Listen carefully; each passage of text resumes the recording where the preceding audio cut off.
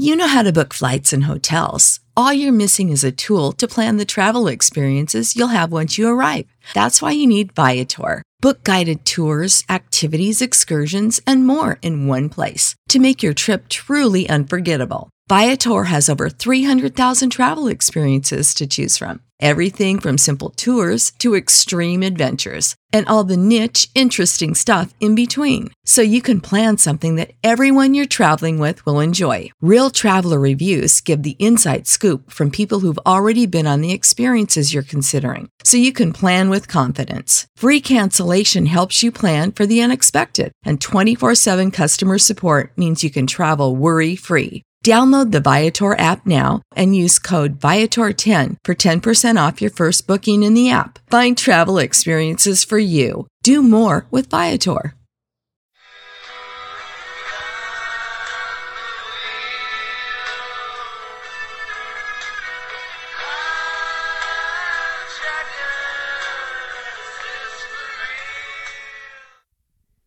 Hello, and welcome to Betty in the Sky with a Suitcase. This is our second episode, and it may as well be called Betty with Only a Suitcase. I know many of you, as myself, have been watching the news a lot in the last about week and a half after Hurricane Katrina, and wondering what it would be like if it happened to you. And actually, I know what it'd be like if it happened to me. It's not the exact same circumstance, but I was displaced. I did lose everything. I was homeless about 11 years ago in the 1994 Northridge earthquake in Los Angeles. I wasn't sure whether or not to do this episode right now. I know a lot of people are probably tired of the exhaustion of even just listening to the stories on television. But what I decided to do is go ahead and do this episode, and I will tell my story, which is slightly lengthy, but I will interject with some funny stories in between. So basically we'll hear my whole earthquake story, and in between we'll have some funny airline stories. So I was in Los Angeles, and I'm a flight attendant, don't have a ton of money. Los Angeles is a very expensive city, and for years I was out here looking for an affordable apartment that I could have for myself. And in Santa Monica, they have rent control, and I had tried for years and years to get a rent control apartment.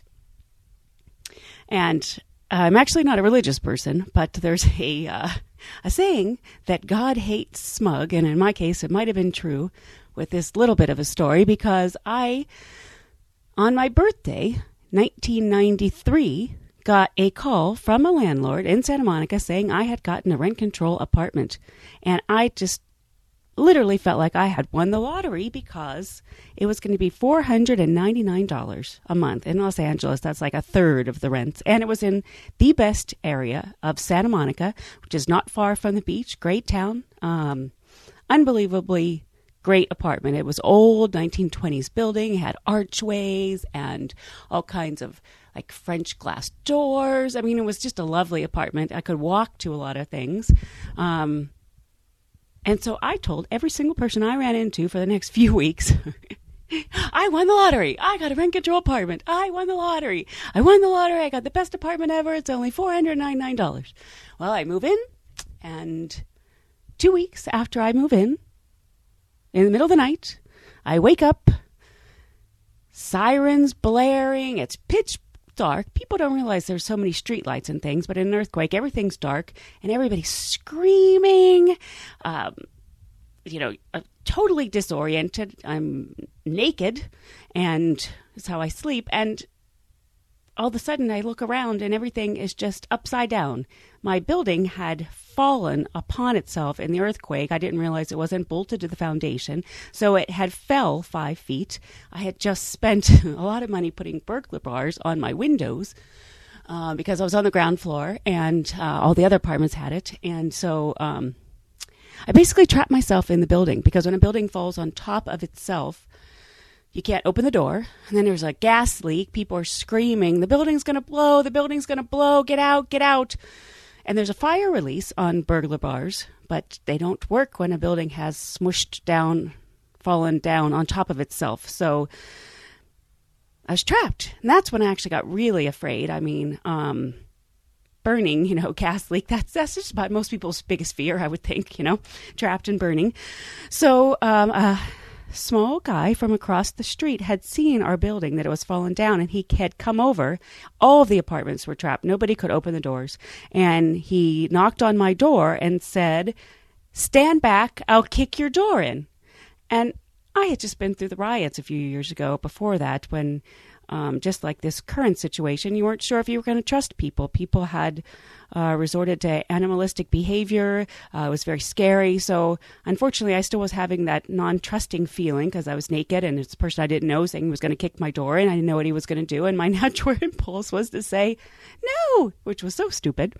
But I was in the apartment, and it was, like I said before, it had a lot of character. So it had that old type of peephole with like a little wrought iron hook. You open it up, it was like a little door. And so I was looking out. I had my flashlight, and I could see him say, "Stand back, I'll kick your door in," to somebody else, another neighbor.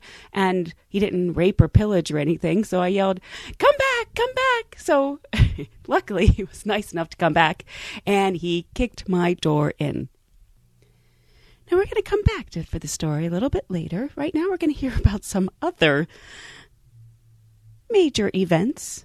I guess you could call them disasters, but more like disaster light. Okay, flight on a 737, and passenger decided he wanted to hijack the airplane. And the flight attendant had been flying about 4 years, the coordinator. The others were all brand new reserves, and they were just quaking in their little high-heeled little pumps, their Concours pumps. And so this man comes up and he says he's hijacking the airplane. And she said, well, the coordinator was Norwegian, and she said, well, I don't think so. You're not going to take this airplane. He said, yes, I'm hijacking this airplane to Cuba. And she goes, well, I don't think so. This airplane can't make it. You better do your research again next time you decide you want to hijack an airplane, because this isn't going to make it. And he said, this isn't a joke. And she said, well, you think I'm joking?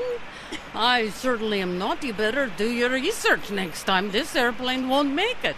Well, of course, the airplane would have made it, but he didn't know that. And is that the end of that? She managed to con him, and he kept saying, I'm serious. And she sat there and just ate, and she was eating. She said, I'm really hungry. I haven't eaten. I'm really hungry, and I've got to eat.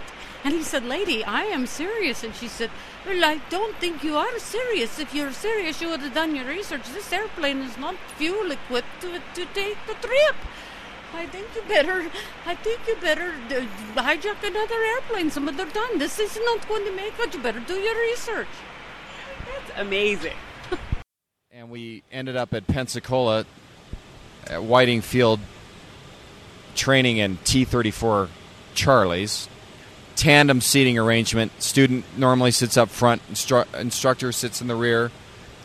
And normally we start off when in primary, many students have never even flown an airplane before. And the Navy starts training in that fashion. Say, this is the airplane, these are wings, and that's a propeller. Something like 14 familiarization flights. And Steve is on his, luckily, number 10 familiarization flight. And where they're out at about, 3,000 feet, doing some maneuvers, such as steep turns. Steve was not flying. The instructor was flying from the back, which was Dean Lucas. And he had his head down, explaining to Steve something, and just then, an explosive force hit him square in the face, and he had no idea what was going on. And he thought the airplane was going down. He was knocked briefly unconscious, and he had no idea what was going on, and he unstrapped. He let the canopy go, and he climbed out of the airplane and jumped out, bailed out. The instructor did. So the instructor's gone. So the instructor's gone. And he's hanging in his chute. And he, makes it to the ground and crumples in a ball and ends up on the ground. Now let's go back to the airplane. Now Steve, unconscious in the front seat. He's unconscious also. He's unconscious. He wakes up, calls to his instructor in the back because last he knew, his instructor was flying the airplane. Right. So he made several transmissions on the ICS, the interphone system, pilot to pilot, and, sir, do you have the airplane? Nothing. The plane started to roll off on one wingtip, and they were nose low, started picking up speed. He asked again, sir, do you have the airplane? And so he looked back, saw that the canopy was open. The instructor's static line, which is the line that's attached to the airplane and to the other end to the parachute, pulls the parachute out as you jump out, was flapping in the breeze on the canopy rail. So he's alone. So he realized at that point that, yes, he was alone. And Steve, is one of those that take charge individual, brought the airplane to an outlying field in picture-perfect procedure, did a precautionary approach into one of the outlying fields, and with a bloody face, hardly could see, landed the airplane okay, and in subsequent investigation, when they got to the airplane and helped Steve get out, they found a large turkey buzzard in the back seat. Were the instructor. The turkey buzzard had come through straight into the windscreen, glanced off Steve, broke his visor, knocked him out, and hit the instructor square in the face. Hit Dean Lucas square in the face, knocked him out, and so they removed the turkey buzzard, gave him a proper burial, sent a helicopter for Dean Lucas, and took Steve to the hospital, where I visited him later on, and his face was swollen bigger than a grapefruit on the left side, or right, I can't remember which side, because apparently a piece of the turkey buzzard claw or guts cut him open, and his face and got contaminated, and he got an infection, and his face just ballooned out. It was unbelievable.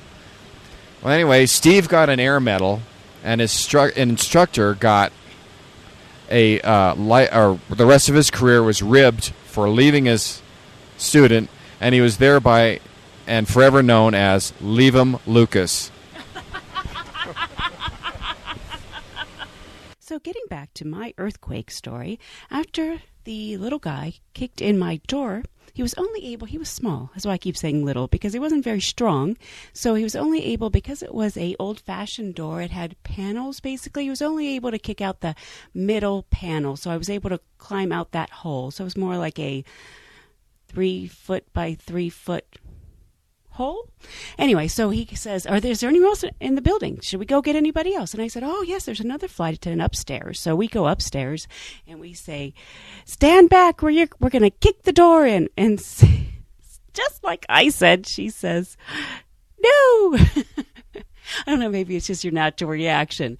Maybe it's just like the natural reaction of the people not to leave in the hurricane. I don't know, but her reasoning for not wanting us to kick the door in is, for the first time ever, she had put olive oil in her hair the night before and a green mask on as like a beauty treatment, and there was no running water, no electricity. So she was looking a mess, so that's why she didn't want us to kick the door in. But we did anyway, and so then the two of us were outside. It was still dark out, and it was like, well, what are we going to do now? So we sat in a car because it was kind of cold out, because we could use that heater, and waited for the sun to come up. And then we started to load up our cars. We weren't sure where we were going to take the stuff, but we thought, well, let's get a carload of stuff out of the building, because we knew the building was trash. It was basically like leaving everything out on the sidewalk, because all the doors were now kicked in. The front of the building and the back of the building were gone. So we start loading up a car. It's very, very strange, and I hope you'll never have to decide this, but it's very difficult when you're in your apartment or your house to decide what to take. What is it that's most important to you?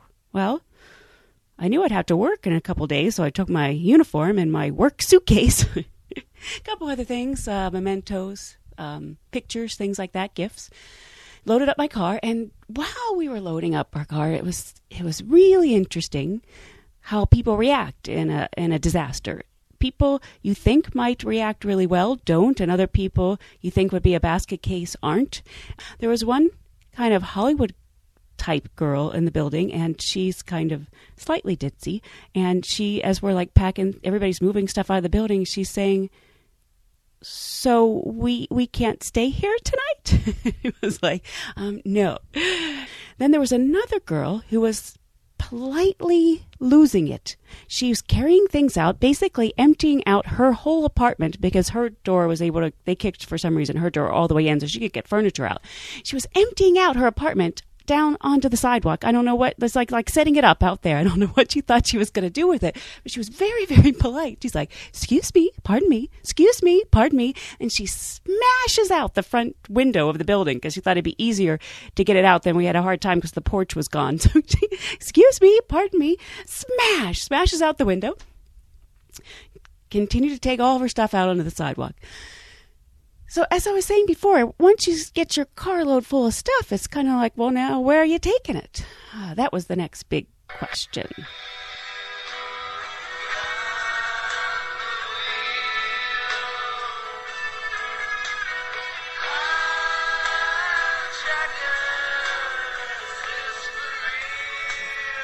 Layover. We're looking forward to it. I'm going to be with all my buddies, and we're planning to go to the beach, go out to dinner, go to the discos, and we're going to put all of that into 24 hours.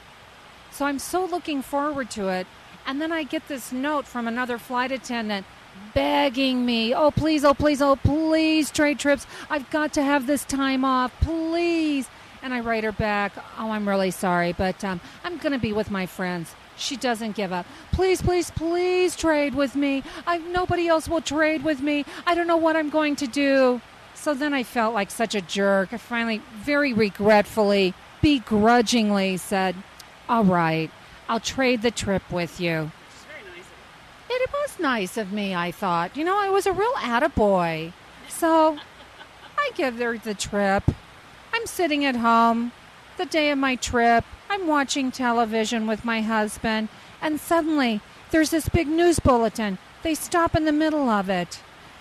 One of those guys comes on, and special bulletin has been hijacked to Cuba. And I turn and look at my husband. That's my flight. I'm supposed to be on that flight. Well, my husband's going, oh, thank God you're safe at home. And I'm looking at him like, are you nuts? I missed the chance to be hijacked. This would have been, my career kudo. My God, I missed it. So I'm a little disappointed on that. What happens next? My friends all come back. They tell me about it. All of the excitement of all of the Cuban soldiers all around the airplane. And then the most excitement was Fidel Castro comes on the airplane after it's all over, looks around, shakes hands with everybody, gives them an 8x10 glossy of himself. Signed, Fidel. I missed it. That other bitch, she's got my photo. And does she ever give it back? No, I miss it. Now I've been flying for 29 years. Have I ever been kidnapped since then? Hijacked? No, nothing. She stole it from me. But I want you to tell me what it was like for them when they were hijacked. What happened to them? Well, that was the other funny part about that, is that the hijacker is traveling with his wife and baby. Well, that's got to be unusual, I would think. Very unusual. I guess he was just sympathetic to the Cubans and all of that. So it was actually a very light flight because it was a new route, and so there weren't a lot of passengers. And it's a large aircraft that has the galley down below. One of the flight attendants, Fred, thought about it because he was working in the galley. They're sitting on the airplane, sitting on the ground in Cuba. Fred opens the catering door, which is a really large door, but it's still probably a good 14, 16-foot drop down to the ground. He has the flight attendants get all of the seatbelt extensions together, and sends them down to the galley for him. He clips them all together, clips it onto the side of the aircraft.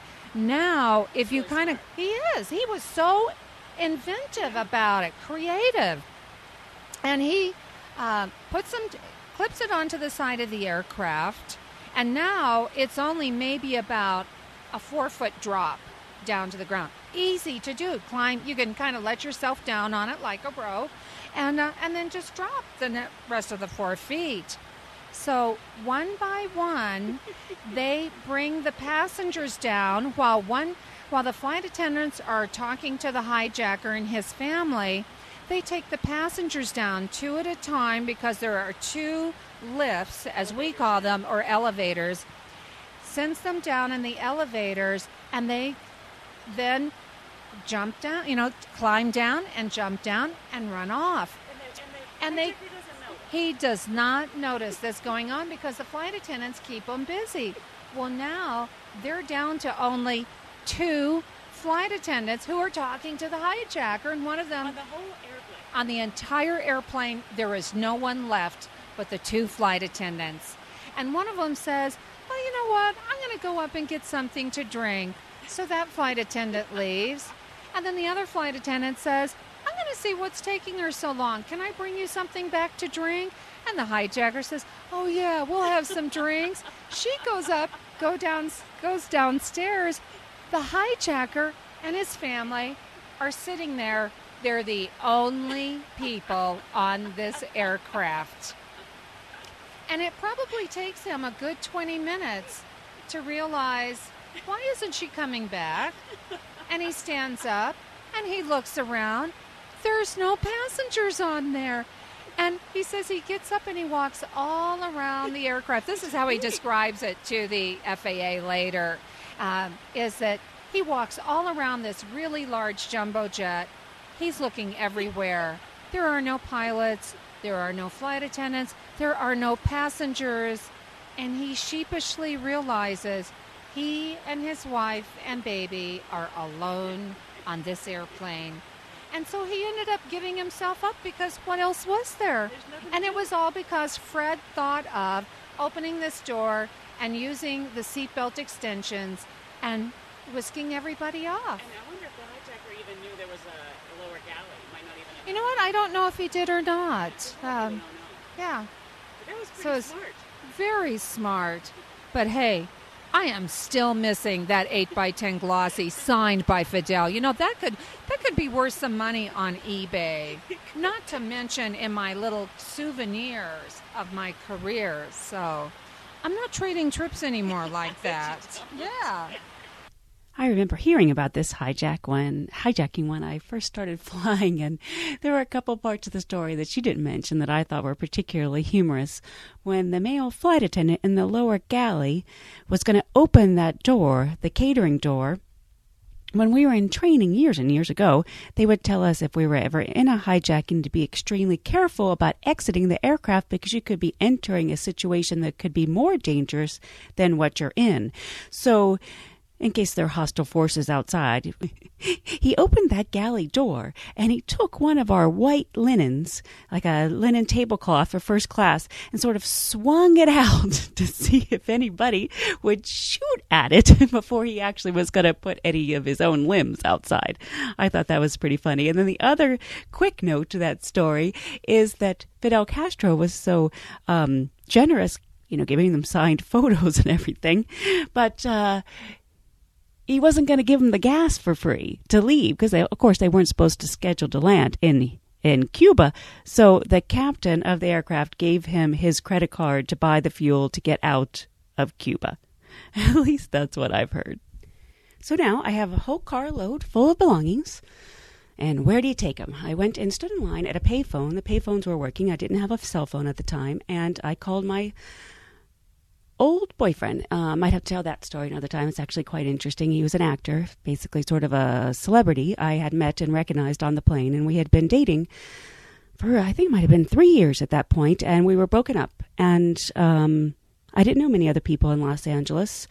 I'd spent most of my time with him, so another really interesting note to this disaster story is that I knew it was going to happen. I had been in therapy at the time to get over the old boyfriend, and I had told my therapist on the Thursday before the earthquake, it happened on Sunday night, Monday morning, I had said to her, I think I'm going to open lines of communications with my old boyfriend. And she said, well, why would you do that? That's not anything like you've been talking about. And I said, well, I don't know many other people in Los Angeles. What happens if there's a big disaster? And she said, well, what kind of disaster? And I said, well, what if there's a big earthquake and I have nowhere to go?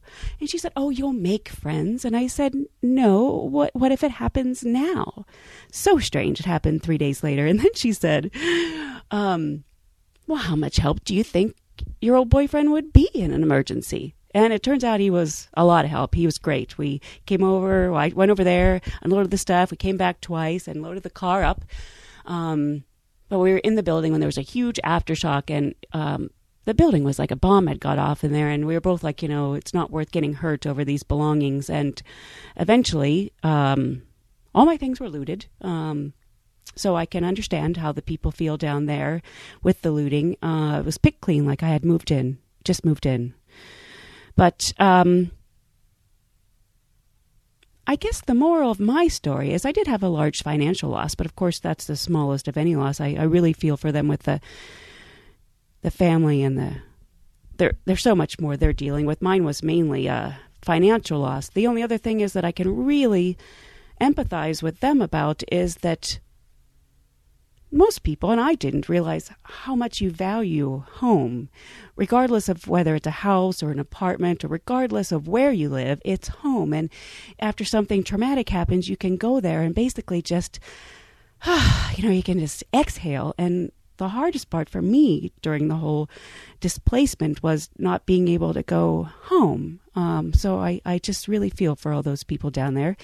And I also want to say from this perspective, a little over a decade later, that people were so nice to me after it. The company I worked for was so nice. Other flight attendants, people I knew, the generosity of people is just astounding. And hopefully that's the experience the Katrina victims will have also. Well, ladies and gentlemen, that's about it for this episode. Next week, we'll get back to some more adventure travel. If you like the airline stories, I do some stories sometimes for another podcast called Fly With Me. You can reach that podcast at www.flywithjoe.com. And just as a brief note, I'd like to ask that you look around, take a deep breath, exhale, and just be appreciative for everything you have. Hope you will join me next week for another episode of Betty in the Sky with a Suitcase.